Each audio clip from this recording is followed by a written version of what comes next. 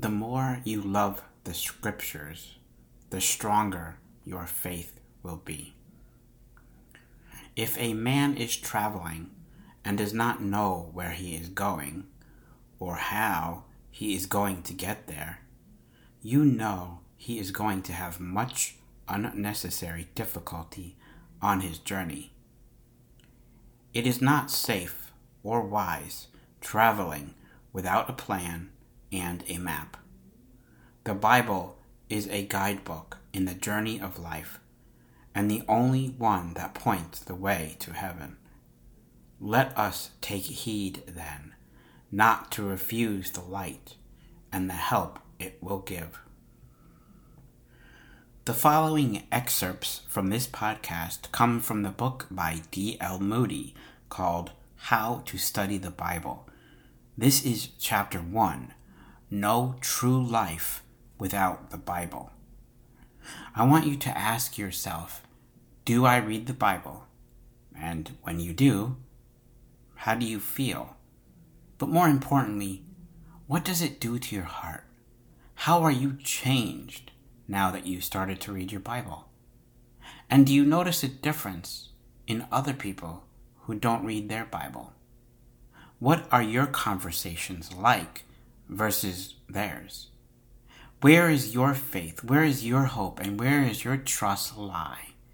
As opposed to those who don't read Scripture. Now, I think there should be a difference, and that difference should be noticeable. Praise Jesus is not just the name of this podcast. I intend to speak of my love and trust in our Lord and Savior, to teach, learn, glorify, and praise Jesus.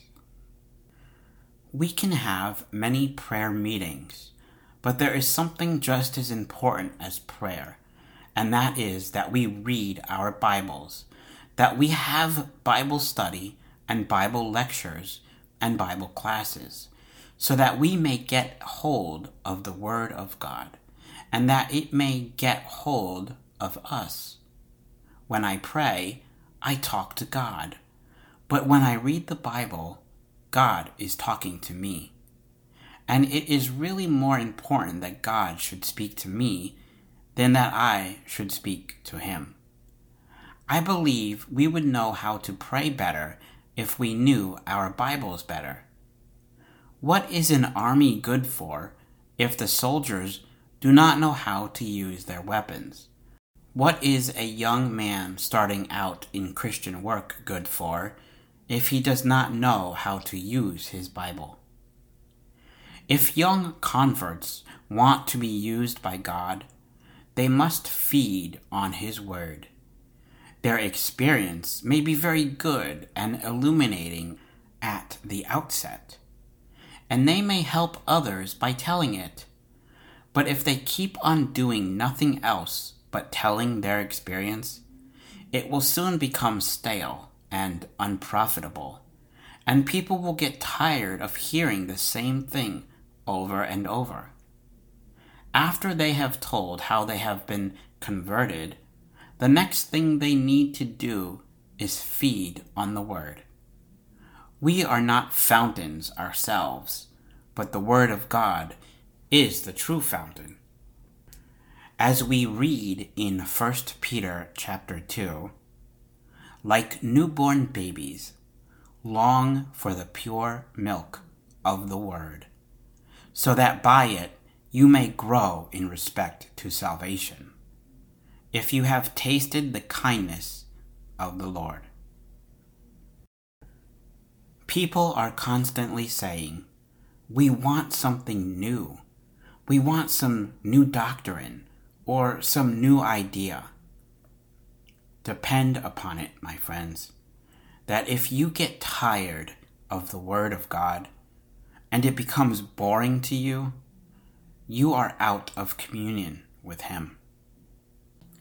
My brothers and sisters, as I came up with this podcast idea and wrote notes down, in my notes right now, I just wrote 3 words: my own thoughts. I was going to talk about my own thoughts of what we just read, or maybe some experience that I'm having.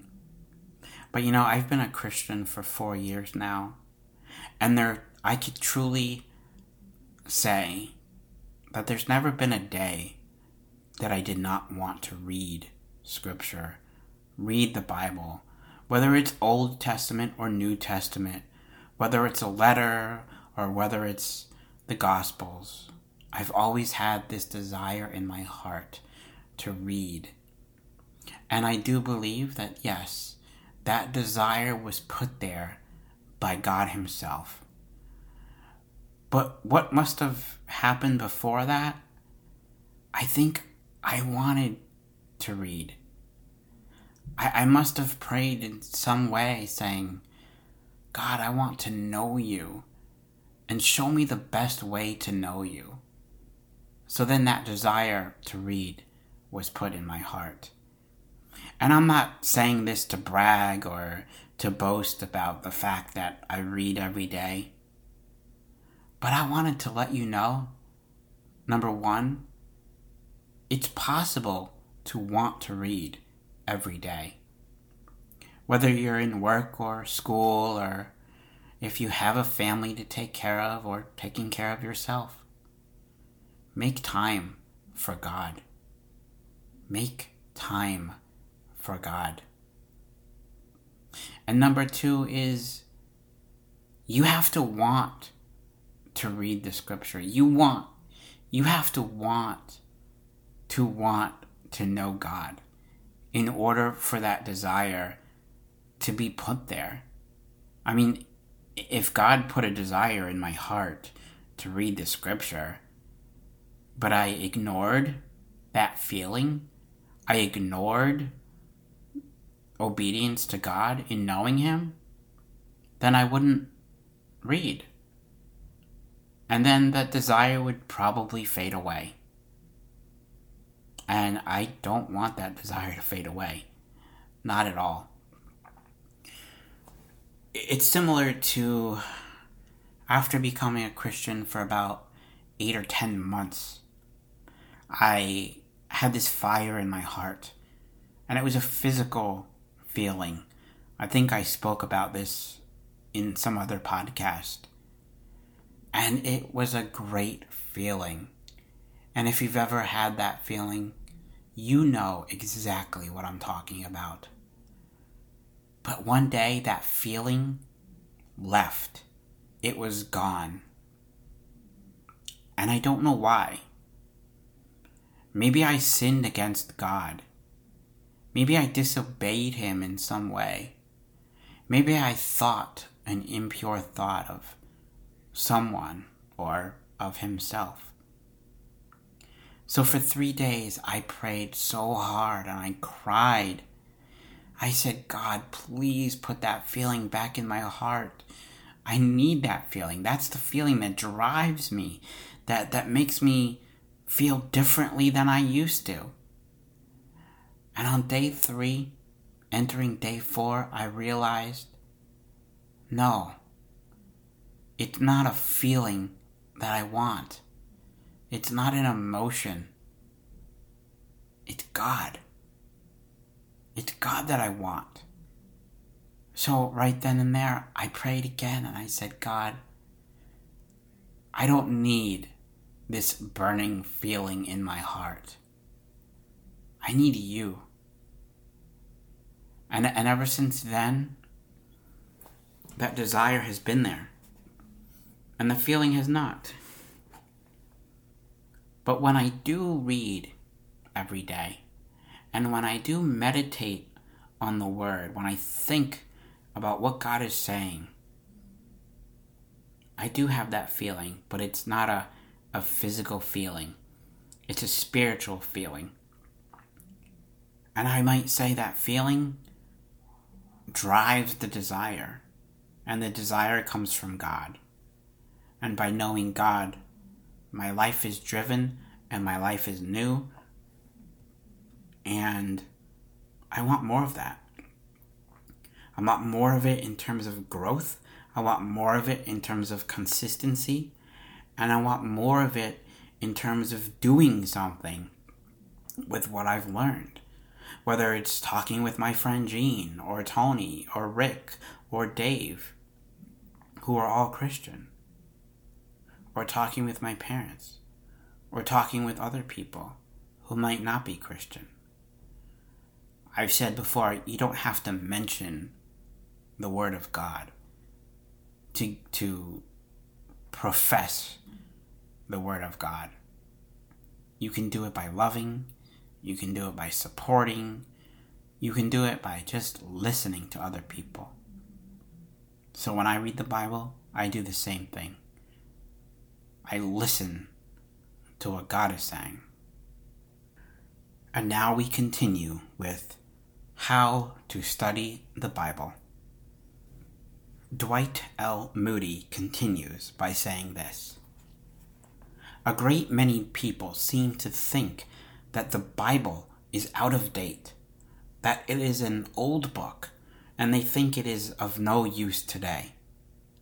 They say it was very good for the Dark Ages, and that there is some very good history in it, but it was not intended for the present time. We are living in a very enlightened age, and men can get on very well without the old book. We have outgrown it, they say. Now you might just as well say that the sun, S-U-N, sun, which has shone so long, is now so old that it is out of date, and that whenever a man builds a house, he does not need to put any windows in it, because we have a newer light and a better light. We have electric light. But it is not true. Nothing can replace the sun's warm rays of light. In Psalm chapter 119, we find these words: those who love your law have great peace, and nothing causes them to stumble. The study of God's word will secure peace. Take those Christians who are rooted and grounded in the word of God, and you will find they have great peace.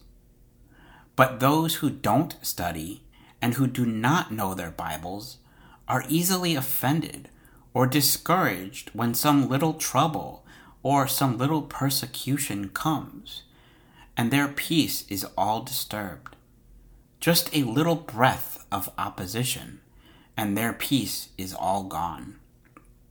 Sometimes I am amazed to see how little it takes to drive all peace and comfort from some people. A little gossip or slander quickly bothers them. But if we have the peace of God, the world cannot take that peace from us. It cannot give it. It cannot destroy it.